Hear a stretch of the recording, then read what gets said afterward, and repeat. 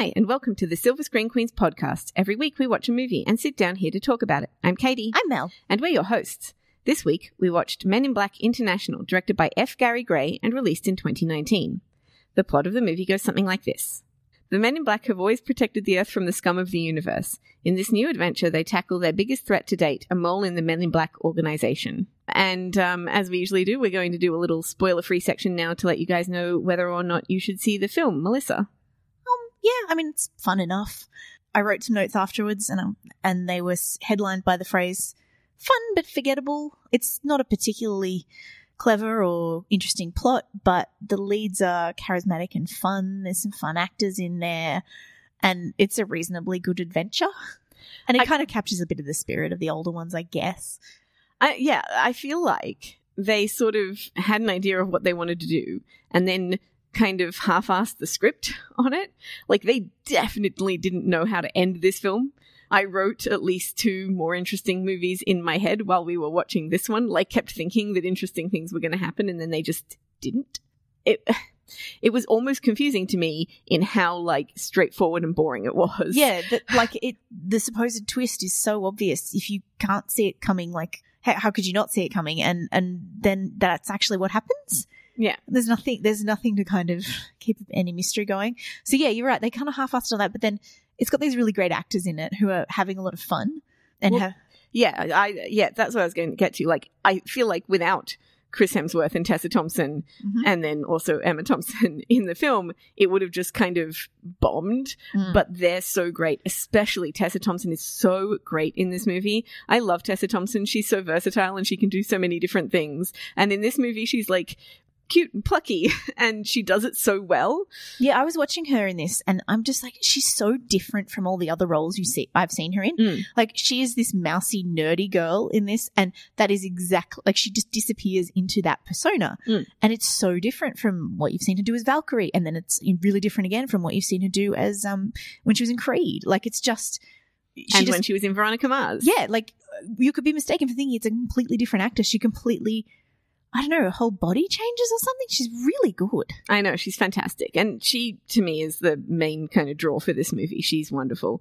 Chris Hemsworth is looking especially pretty in this movie, but I found his character a bit boring, and I kept thinking of ways to spice up the character. I have some issues with the way they did his character, which we'll talk about in the spoilers, but I have absolutely no issue in the way that he consented to being objectified all over the place.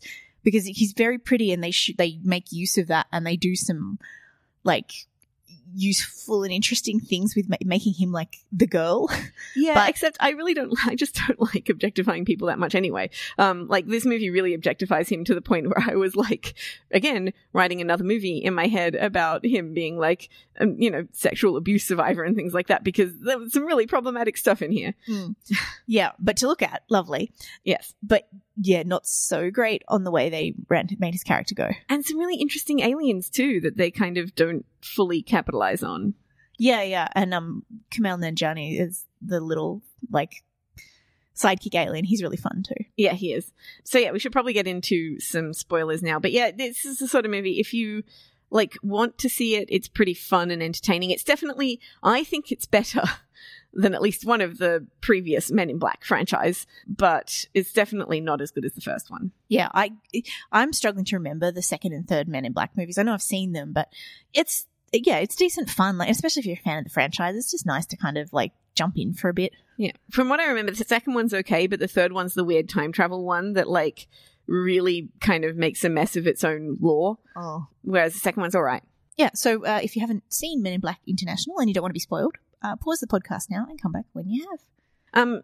I think the thing for me from the first one that I remember the most, like, it really sticks in my memory, is, like, what they were trying to protect was the little tiny galaxy inside the cat pendant. Yeah. That was like an entire galaxy inside a cat pendant. And it was such an interesting idea. Like, that by itself was such an interesting idea and such an interesting MacGuffin that it kind of... I mean, there's a lot of other interesting things in the movie, but you can tell that they had a really strong idea at the center of it. The MacGuffin in this is just a weapon. Yeah. It's just a weapon. Like, it's so bland and boring. Yeah, the galaxy felt like it had real stakes. Yeah, exactly. I mean, this does have stakes. It's not interesting that it's just a weapon that they're after, you know. It's much more interesting if it's a tiny galaxy.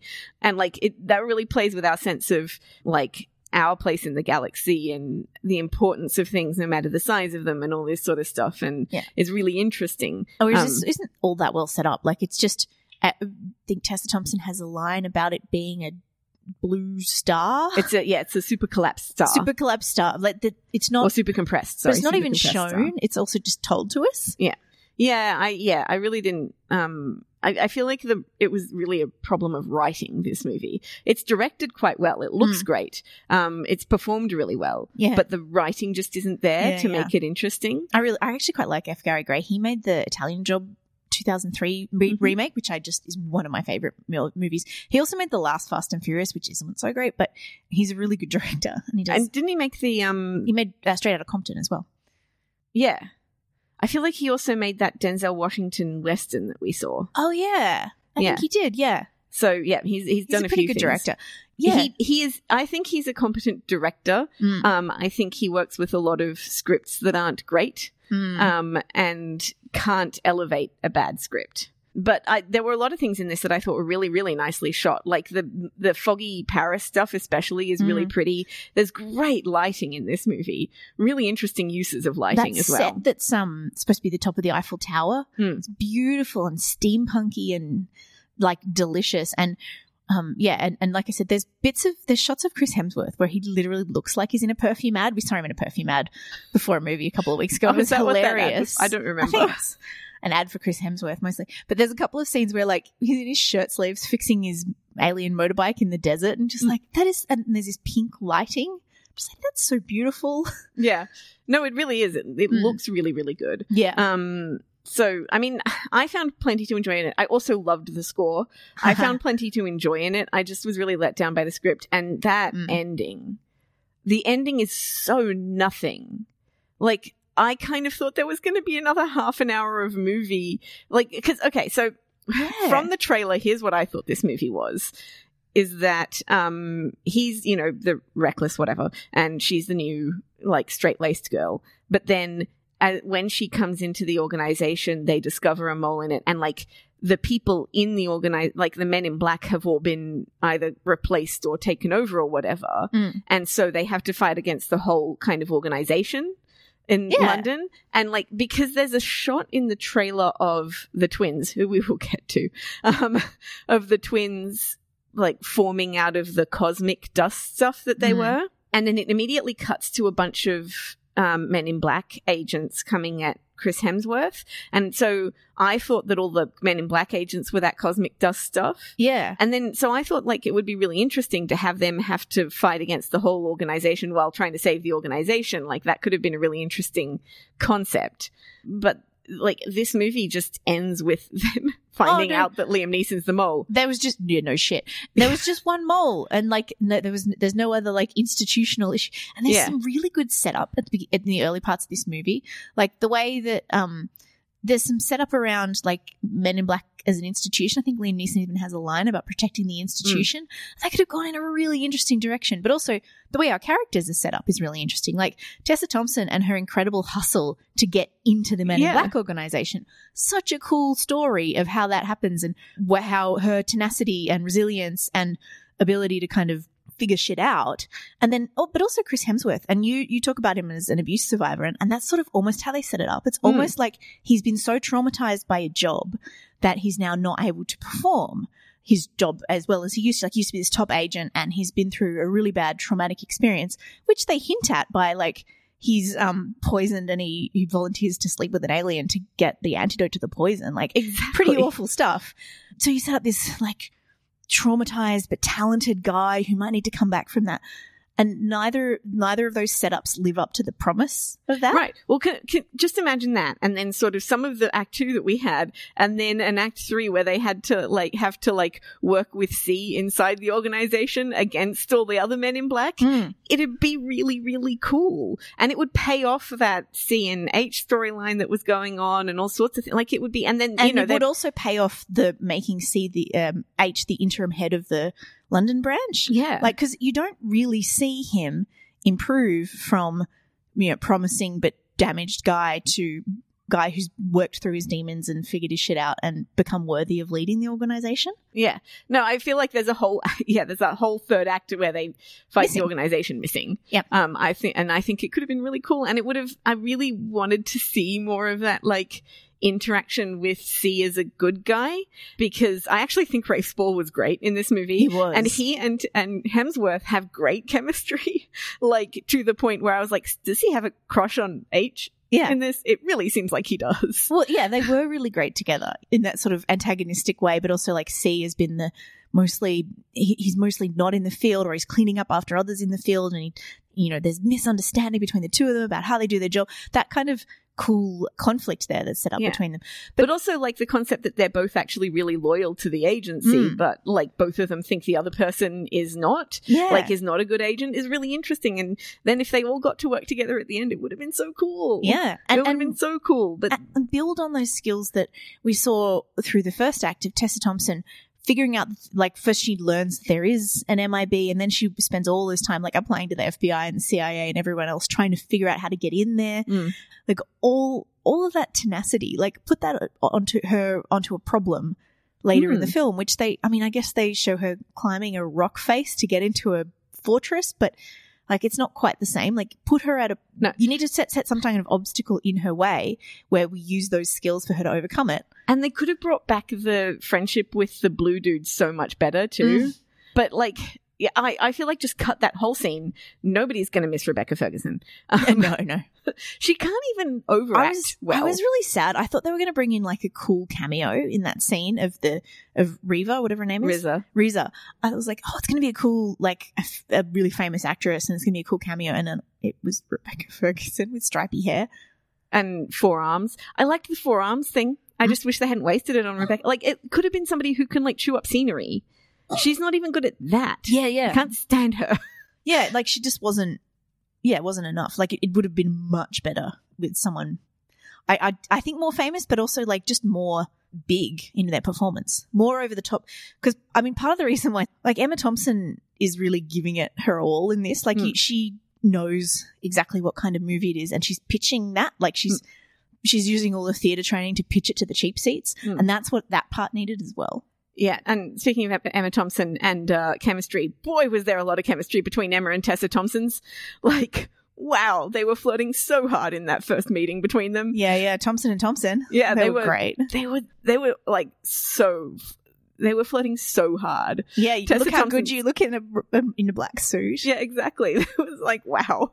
It was disappointing, but also, like, I just thought Riza was the girl that he was sleeping with at the beginning of the movie. The alien girl. Because he was so shady about how they got together. I thought that was what that was. Right. Like, I didn't quite pick it up. Yeah, I thought they'd been together for a long time by the time he woke up with her to explain that and why that was there and stuff. It just doesn't, that scene is so pointless otherwise. It just seems so pointless apart from establishing him as a, sexually traumatized character. Yeah. Unnecessary rape, basically. Yeah. In the early part of the film. Like, we don't need it. Yeah. No, it's awful. I didn't like it at all. And people were laughing and I was like, no, it's gross. I don't like it. Yeah. Yeah. And sorry, back to chemistry though. The other thing is Tessa Thompson and Chris Hemsworth, like, there was no sort of romantic subplot, which I really appreciated. And see, I'm not sure they weren't going for a romantic subplot. Yeah. I'm not totally sold. I'm still not totally sold on the idea that the movie wasn't trying to pitch to us that she had fallen in love with him. Sorry. So, yeah, maybe the movie was trying to make us think that, but they have, like, this really great buddy cop chemistry, which carries over from the Thor movies, which is why it's a good casting to put the two of them together in this. And I actually really, I really appreciated the fact that they worked really well together as a team, and that kind of friend chemistry that they had, or buddy chemistry that they had, partner chemistry, but not romantic chemistry. Yeah, like, and look, the movie seems confused because, like, during that scene, there's a lot of really, like, heavy kind of hinting that there's something going on between them. But then there's a look that like C and H shoot each other, and then it plays romantic music after that, and you're like, what are you doing? Yeah. With this scene? What are you doing here? Yeah, and then it seems like Emma Thompson's line about there being a cost seems to imply that like she, that Tessa Thompson might have fallen in love with H, but H is really in love with C. But like, I know it's right. Like it's so confusing as to what they're trying to set up. There's also that scene, the bike fixing scene, which I, can forgive you if you were distracted by Chris Hemsworth's hotness in that scene. But like that, he's going on about falling in love and how it's all worth it and everything. And then they have this really long, lingering look at each other. Yeah. But it still doesn't feel like romantic chemistry. No, never. It never does. So like I said, I think the movie might be trying to sell us something that we're just not buying. Yeah. Play isn't shown in the two of them. And in fact, I like it better when we've got Kumail's little alien around as well, because it makes the trio a nice little team then. Yeah, and he's pretty fun. He could be a lot more annoying than he is, I feel. Yeah. I also really liked the introduction of those little like gnome chess aliens. Of which Kumail is one, yeah. Yeah, of which Kumail is one. And when they like turn into the metal creature things or metal ornament things. Yeah. It was really, really interesting. I'd love to see more of that. Yeah, there's the special effects in this were so great. The way that was done, but the twins, who we might as well get to, and the way that they appear out of like cosmic dust, light stuff, looked so cool. Before I like go on to my feelings about the twins, which are pretty intense, I will also mention the original film had the amazing Vincent D'Onofrio like body possession alien where he like pulled all his skin back and stuff, which was like 90% just performance and then enhanced by like some prosthetic stuff. But he did a lot of that in his performance, and he is so good in that movie. Yeah, that was one of the things about the first one that was so good, is that, it's supernatural and sci-fi, so there are special effects in it, but they really work to blend them into the world in a really like it feels naturalistic. Yeah. But there's this weird alien guy or this, this cat with a galaxy on its collar and all this kind of stuff, and it's so well done. And I think this one, it equally looks very good, and it kind of combines those supernatural elements pretty well into the world. Yeah, they have some interesting ideas behind a lot of the aliens in this. So the twins they come in and they kill this guy. So he shows up at the beginning of the film and he's sort of dancing around in Marrakesh and made to go fix something, and I'm like, oh no, they're going to kill the cute boy. And then they kill him, and then both of them look like him, and I was like, no, wait, we get two of him. This is great. He gets killed by hot twins. Yeah. So then there are hot twins as the alleged baddies for the rest of the film. Well, he like was played by one of those guys, and then they look like him. Oh, right. Was he? Okay. Yeah. So so they took on his appearance. Oh, 'Cause- right. yeah. Okay, I didn't see that. Oh, okay. Because I was like, oh, this guy is so cute. I'm so disappointed that he's going to die. Right. And he's so like charismatic and stuff. I didn't realize that was not the same guy. Yeah, no. And then they like, took on his appearance, which is why they both look the same. Right, except in real life, they're actually twins. Yeah, exactly. But yeah, so, and I was like, oh no, wait, I get two of him? That's great. Right. I'm much happier now. And then, so they are, a breakdancing act known as Les Twins. And they have performed at like World of Dance, and they're on So You Think You Can Dance once. So I have seen them before. I was wondering when I was watching, I was like, I feel like I've seen them before. They are so talented and so pretty. And like every time they showed back up, I was really excited because I was like, yes, I get to see more of them. And like because of that physicality, they did really interesting things physically through the movie. And like they have that like really, really tight, what's the word? When you do stuff at the same time? Synchronicity? Yeah, synchronicity. So they were like, their movements were so tightly synchronized. Oh my God, yeah. Well, you showed me some videos of them dancing, and what I thought might have been CG enhanced in the movie, it looks like they can do without CG. Oh yeah, they're so fast. Like watching them dance, it just doesn't look like it's humanly possible. They're amazing. So yes, I really enjoyed that. They even put in a club scene for them to dance in so that they could show off the dancing skills, which I very much appreciated. But again, that's one of those ones where like, they're supposed to be, like, we find out that they're actually not bad guys. So why do they murder somebody as soon as they get there? And then, like, try and then immediately murder the person that they could just try and steal the weapon from? Like, it just doesn't make any sense to me. I don't understand why they're, if they're supposed to be not bad guys to set up the twist, why not make them do things so that we have some sympathy for them? Yeah, exactly. It's just really poor storytelling. It really is. But also like the whole villain thing, the hive that they're actually fighting, but they're supposed to be from, not established even in the slightest. Even the mole is extremely badly established. Yeah, it is so badly established. And like, there might be some kind of parallel between the hive and an organization like Men in Black that could have been played up as well. Well, especially because, yeah, I mean, what I was talking about before, like the institution of Men in Black, like Emma Thompson talking about how, yes, they still call themselves men, and she's had that conversation with people, and Liam Neeson talking about how I'm here to protect the institution, but also Liam Neeson finding a guy who kind of reminds him of himself to groom as his successor. Like all that sort of institutional stuff about the organization, and the organization's, you know, it's where you go in a long-running franchise like this. You go from sort of, oh my God, look at this cool thing where they fight aliens, to, oh, wow, look at how this institution has reproduced some of the problems that big institutions have everywhere. And the first Men in Black brings in Will Smith as like something fresh and new for the organization. Yeah. That scene where I keep referring to the first one. I apparently remember it much better than I thought I did.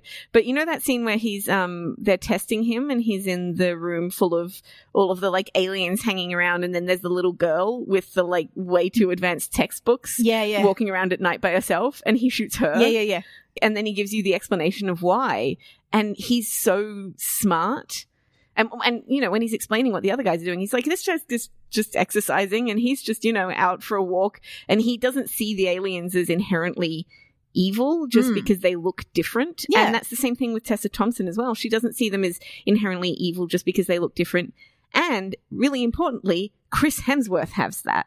H has that, and C doesn't. Yeah. So H is friends with Vungus. Like, he sees this alien as his friend, not as a mark or as a source of information. That's his friend. And he sort of does the same thing when he talks about falling in love with Riza. He loved her. She was an alien and she was an arms dealer, but he was in love with her, right? Like, he doesn't sort of automatically assume that just because they're different, they are bad. They're bad and we need to protect, So, like, it could have gone really interesting ways with that too, and they just don't pick up any of the interesting stuff and instead keep going for the Liam Neeson is the mole thing that we know from minute one. Like, Chris Hemsworth gets knocked down an elevator shaft, comes back up, and Liam Neeson's standing there waiting for him, and you're like, oh, he's been turned.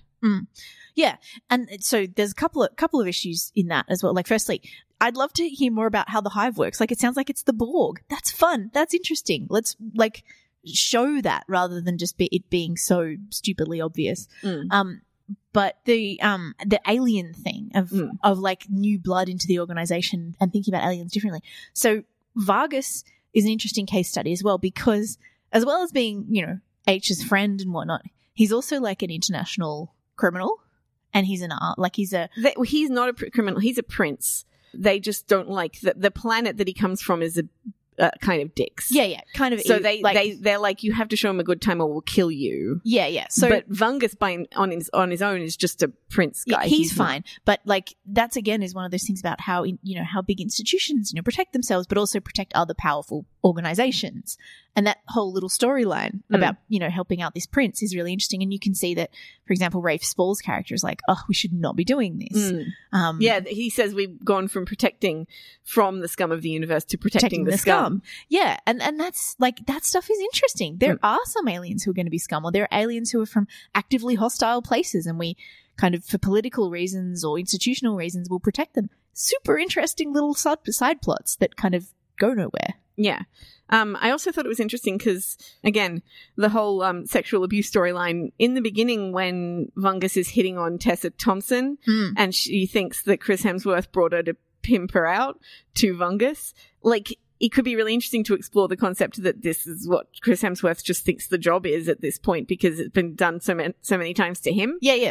Flirting with aliens is just part of it. Yeah. Yeah. Like, it could be like, there's the interesting storyline with him. Because then you get a cool kind of Me Too storyline, but it's like a man kind of who's so involved in the system that he doesn't realize it's happened to him. Well, yeah, I think we've talked about male sexual abuse survivors before. It's been a big sticking point for me with Discovery as well. And Hunger Games did it. You don't see it much in the movies, but in the books, what's his name? The cute guy's character. I didn't know there was a sexual abuse survivor in that movie. Yeah, no, he's so pretty, and then his wife was in Sam Claflin's character. Oh, Okay, yeah, I'm struggling to even remember his character. Oh, yeah, no, he gets killed off and he gets killed upset. in the third one. But Yep. yeah, everyone's upset because he, in the books, is a really interesting character who, like, has been abused by the system, and they pimp him out to make him a spy for information. And one of the reasons that he turns on the Capitol and is part of the revolution against them is because he is a sexual abuse survivor. Yeah, and that's interesting, right? And Tessa Thompson has come into the organization and she's like, no, this is not why I'm here. I'm here because I want to be involved in this. I know there are aliens and I want to be involved in doing what you guys do. And she wants to know the truth of the universe. And she's not, she's like, no, I'm not going to stand for this. And whereas Hemsworth's like, yeah, whatever. Yeah, it's just part of the job for him. There's an interesting story there. There's so many interesting stories in this movie that aren't in this movie. Yeah. Like, if they'd made this movie about any of those things, it could have been really cool and interesting and, like, really investigated this institution and why it's so important to some people and why it may have screwed over other people. Yeah. Like, have that tension between C and H come to something. Yeah, and what, like, you interrogated statement about protecting the universe from the worst scum of the universe. Like, interrogate that. Think about what that means. Like, spend more time on that. Yeah. Yeah. So, like, I'm just remembering how hard C and H were flirting in their earlier scene as well with all the banter. Like, they were really good. They just seemed very flirty to me. But yeah, they've got that, like, alien with the beard, and the beard is another alien, and all these interesting ideas. And then the only thing they do with that is, like, the beard alien sneaks away and hides in the water bottle. It does provide a really good line for Tessa Thompson. I thought it tasted like living beard about the water that they drank. There were a couple of one-liners that were actually quite good. Like, obviously the plotting is just terrible, but yeah, sometimes there was an occasional line like that was really funny. The one that made me laugh the hardest, like, badly, like, so that people around me were staring, was when Chris Hemsworth goes, "We're the men in black," and then he goes, "Men and women in black," and gives Tessa Thompson this big cheesy thumbs up. That was just like the bit in Ragnarok where he's like, "Oh, when I was a kid, I wanted to be a Valkyrie so much." Yeah. And that's like the essence of the wonderful chemistry those two have. Yeah, exactly. I really liked that. It was just really funny to me. But they do have such good chemistry. I could have done without that. Like, apart from the good lines and stuff, the whole island bit was so dumb and so pointless. If they'd cut all of that out and skipped to a third act, like the one that I've said before, the whole movie would have been so much more interesting. Yeah. Like, literally the only value out of that scene was Chris Hemsworth in his blue shirt and his pink pants driving the fancy yacht. Yeah. Like, that's it. That scene added no value whatsoever. Well, no, because it paid off the blue dude too, but in the worst way possible. Yeah. And then can I also talk about the climax and how they solve the problem at the climax? Like, it's so poorly done. It's literally just Tessa Thompson gets thrown into the portal and then Kumalian pulls her back. And then she just gets the weapon and shoots real hard at the portal. And that's it. Yeah. And the Liam Neeson alien in front of it. That's it. But yeah, and this is why it's so badly done, because firstly, you don't set up a proper villain. Secondly, you don't set up the mole properly and you make it far too obvious. And then at the end, the whole thing is just solved by shooting the weapon that we've established fairly early on in the movie. And also, like, we've seen this weapon create a basically new Grand Canyon in a desert on the lowest setting. So what does she do? She puts it all the way up to the highest setting and shoots it into the sky off the top of the Eiffel Tower into the portal. But she didn't know what that was gonna do. No, and we don't ever see the consequences of it either. No, like that seemed crazy to me. I was like, this is an unbelievably powerful weapon. There is no reason to put it up this high to shoot one guy. Yeah. So yeah, why did you set this horrible destruction up and then not pay it off either? Yeah, I know. What was that? The ending was so poorly done, and then not just that. Like, the awkward scene after it. I mean, it did give us more Emma Thompson, but the awkward scene after it where it was all like, there's a cost. And then, like, Tessa Thompson just drives back up and picks up Chris Hemsworth again, and they drive off into the sunset together, and it just ends. Yep. And you're like, what are you doing? Yeah. What are you doing? This is the worst ending to a movie I've seen in ages.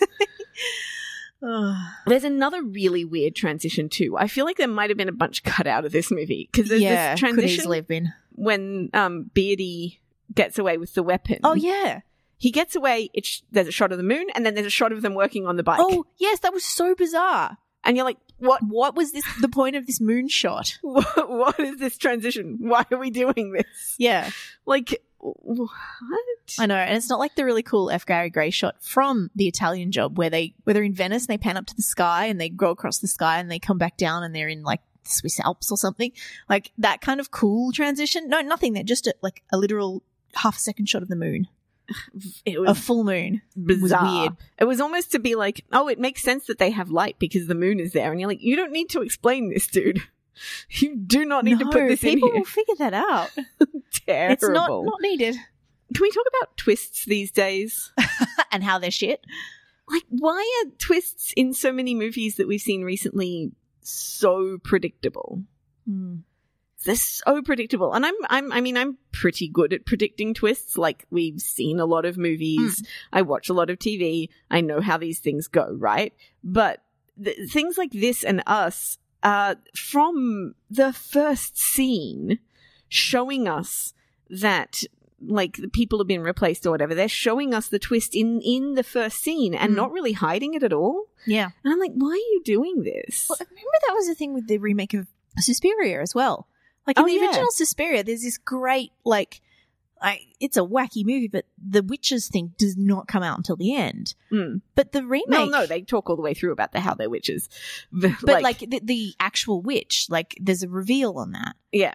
But the remake is, like, it's obvious from really, really early on. It's so obvious that people mention it in, like, up front in their reviews and plot summaries. Yeah. It's like, it's weird, like, do people think that audiences are stupider now? Or do they think that because they are being encouraged to, like, simplify things for the international market, that they're not just trying to simplify, but they're trying to make it so that it's, like, that the audience is too stupid to pick a twist? Like, what?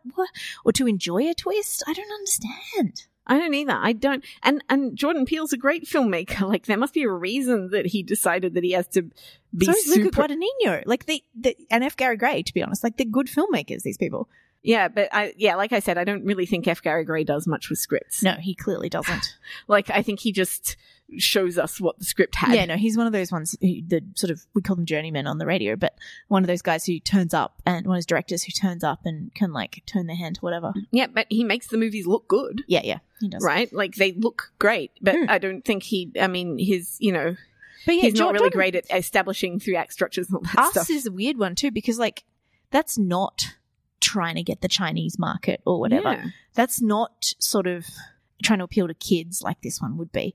It's just like, it's supposed to be an adult film. It's definitely about America. It's definitely aimed at Americans. And it's and Get Out assumes, like, a smart audience. Yeah. And kind of plays with that and goes, you think you're smart, but also assumes that you've got a certain level of comprehension in the way that he makes it. And so Us is really weird.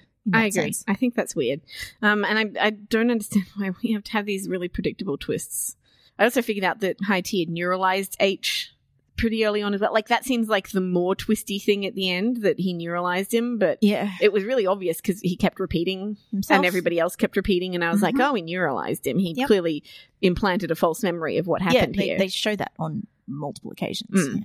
I wrote that I really like the orchestration on the score at the beginning. Oh yeah, you were talking about that as we were leaving the cinema, because it's a very old school score that plays on the earlier films, especially the 90s era ones. Yeah, it's got all of the elements, the like spy music sort of thing. Cool stuff. But I really like how they employed it. Not just that the score was good, but they employed it really neatly. Like, it's almost cartoonish. And it's like, when Hemsworth's about to punch somebody, it lets you know that that's going to happen and stuff like that. But I didn't mind that because it's sort of a cartoonish series. Yeah. Well, yeah, it's based on comic books. Yeah, so I thought that kind of made sense. It is actually aimed at kids as well. Like, I don't know if you'd call them kids movies, but definitely this first one came out when we were kids, and it was hugely popular. Maybe tweens and teens more than like small kids, but definitely this is like a family-friendly franchise. Well, except that he has sex with an alien at the beginning. Like, that doesn't make any sense for the family-friendly nature of it. I know. Yeah, that whole scene could have been, Yeah, that was another scene. Except, I mean, one of my notes says, what's scarier than a snake? Three-headed snake. Yeah. It almost was there just to remind us that he exists and it's not just Tessa Thompson. But, you know, there's a terrible mind the gap joke at the beginning that kind of sets you up for... Oh, yeah. Yeah. Fortunately, most of the humor in the rest of the movie wasn't like that. I wrote that Hemsworth is doing his vague English Thor accent. Yeah, it's an odd one. Well, it kind And of sounds like Kate Blanchett's, to be Yeah, fair. it does. And kind of a... What would you call it? Like, you know how they say mid-Atlantic for like half American, half British? It's like half Australian, half British, Yeah. which is different. Yeah, it is an odd accent, but it's fine. It works fine for It's him. fine, but I feel like it sounds especially out of place up against like Rafe Spall, who is doing a very specific thing here, whereas Chris Hemsworth is so broad. It like when he's bantering with him, it sounds a little out of place, like he's not actually English, which he isn't. The universe has a way of leading you to where you're supposed to be at the moment you're supposed to be there, which doesn't pay off. And wrote a lot of notes about lighting. Oh, I also wrote a note about Tessa Thompson's weird costume when she was going to the when she learns about where the alien is, and Jimmy, who was hilarious, by the way, and also is kind of like a joke from the first one where they read all the like trashy tabloids. Yeah. And I wrote like, why is she wearing a hoodie, a jacket, and then a short skirt and boots? Oh, yeah. So that and the hoodie was red as well, like a Red Riding Hood hoodie. But then she also just like abandons her coat. Yeah, and I'm like, no self-respecting New Yorker would just throw a coat on the street. No, leave it in the taxi. It's like, good grief. Yeah, and I know it's to show like she's way too distracted and whatever. They also have her, and this isn't shown too often, but I think it's because of the height difference between her and Chris Hemsworth, in these really high heels. Emma Thompson wears them as well. Neither of whom, either in their characters they're playing here or in real life, are like the kind of women who wear big heels. Well, and Emma Thompson has, but she takes them off halfway through award shows. But they've put them both in these big heels, and I think it's mostly so that when they get so that the sight lines between the two of them are easier to do. But you also see her in these heels, and you're like, there's no way this woman, this kind of woman who is like this, is wearing... They're like combat boots with like 4-inch heels, and they look so strange. Yeah, no, yeah, it's clearly for the height. It's just the height thing. And you actually your attention is not drawn to it too much because it does look so weird. Yeah. Also, she has a line when she's flirting with Emma Thompson, apart from I found you, which I thought was really a lot of sexual tension as well. She says, I have no life, I have no dog, no cat, definitely no chill. And I really liked that. That was a great line too, yeah. And then when they let her in, like, whenever she, like, does something well, she gets this huge grin, like, big cheesy grin on her face that I've never seen Tessa Thompson do ever in the whole career of watching her. Her nerdiness in this is so wonderful. She never has any chill. And she's always so excited about achieving new things and learning stuff. Yeah. This is what I'm saying. She disappears into that part so perfectly. Yeah, I really liked that. Hemsworth is looking exceptional. Great. I mean, he was, but yes. That almost goes without saying. I also wrote that the audience was speciesist because they all laughed at like the peeling the tentacle off the stomach bit. I think I've just read too much Star Trek fan fiction for that part, and I was like, what? It seems fine. The bigger problem here is the sexual assault, not the fact that she has tentacles. That's fine. Right. Just thought it was funny. Oh, I didn't like the I wasn't a huge fan of the train thing. Oh, yeah, okay. Where like the train changed really dramatically, and I was like, what's the point of this? Is it just to look cool? Because, like, it seems like not so much science fiction as just magic. Like, the stuff that appears in that train comes out of absolutely nowhere. So that annoyed me, I think. It just, like, it didn't seem like it actually kind of could happen. Yeah, so you wanted it to be more like when they are in the street fighting the twins and they go to, like, the mirror of the car and turn it around and it... Yeah. But, yeah. Yeah, whereas it's more integrated, which is what we were talking about earlier when we talked about how the first one has these wonderful integrated special effects, and that's sort of the spirit of these movies, is the special effects are kind of integrated. Yeah. Like and Beard Alien. And I think it would look cooler if it was like a janky old it looked like a janky old train still, but it was like very high speed and taking them places. Would have looked much cooler than like the sleek interior and everything changing. Also, I'm sure she was carrying something when she went into that train. A briefcase, yeah. Yeah, and it vanishes. Well, and they actually make a plot point of it. When it first changes, the briefcase goes flying and she catches it. Oh. And then she gets off in London and goes to MIB headquarters. But she's not carrying it when she sits down in the thing and straps herself in. It's gone. No, she's not. And I wondered about it, but then 2 seconds later it goes flying past her and she catches it. Oh. So she's put it down somewhere. Confusing. Yeah, but then it never appears again. point. And it's so like, I don't know. I just thought it was too on the nose. Right. Can there be more than 26 agents at a time? Oh, yeah, because the letters of the alphabet. And also, what happens if, like, Chris Hemsworth's Henry shows up and he's H, but then, like, I don't know, say Harold or Harriet comes along? Like, yeah. What happens then? You just be like, well, D is unallocated at the moment, or we already have an H, so sorry, we can't recruit you. Yeah. Like, it doesn't... And clearly there isn't, because when C comes on his cleanup missions, he's got, like, huge teams of people to help him clean up. Yeah, I sort of wonder if there's, like, lesser agents that don't have initial names. Right, so there's 26 people who get to make it as an agent, and then, like, yeah. Yeah. But even then, like, Molly was probationary. Em was probationary. So my notes, by the way, on that section with the twins is cute dancing boy in Marrakesh gone get it. Ooh, now we get 2. That's what my notes are. So. Right. I was not misrepresenting my feelings in that scene. No, that it's is all right. Completely accurate. I did sit next to you during this movie. I just knew. It was one of those things like when you see bad teaching on a movie and I'm like, I can feel it emanating from you. Yeah. Hot dancing twins is definitely up my alley. Yep. There was that time manipulation bit with the alien called Nellie in Men in Black headquarters as well. Who I looked up afterwards and it wasn't, but I was like, oh, I bet that's Catherine Tate doing a cameo. Wasn't. It was another actress. But yeah, that was yeah, that was another thing. It doesn't pay off. She only appears in that scene. No, and you never see her again. Like I can totally understand the other agents thinking Chris Hemsworth is hot and wanting to perv on him. Like the made me think of the scene in, sorry, this is a terrible show, but Private Practice, where Chris Lowell walks through after having a surf. No, yeah, I remember that because that was the only reason why I started watching that show. And he's like yeah, exactly. He's a male midwife in this practice of 3 female doctors, and he walks through the foyer, and all of the women in the whole office are like, just, you know, standing there watching him come in every day after his surf. Yeah, like it reminded me of that, but then there was no payoff for it. There was no like this alien, because the little guy with the South African accent and the 4 glasses.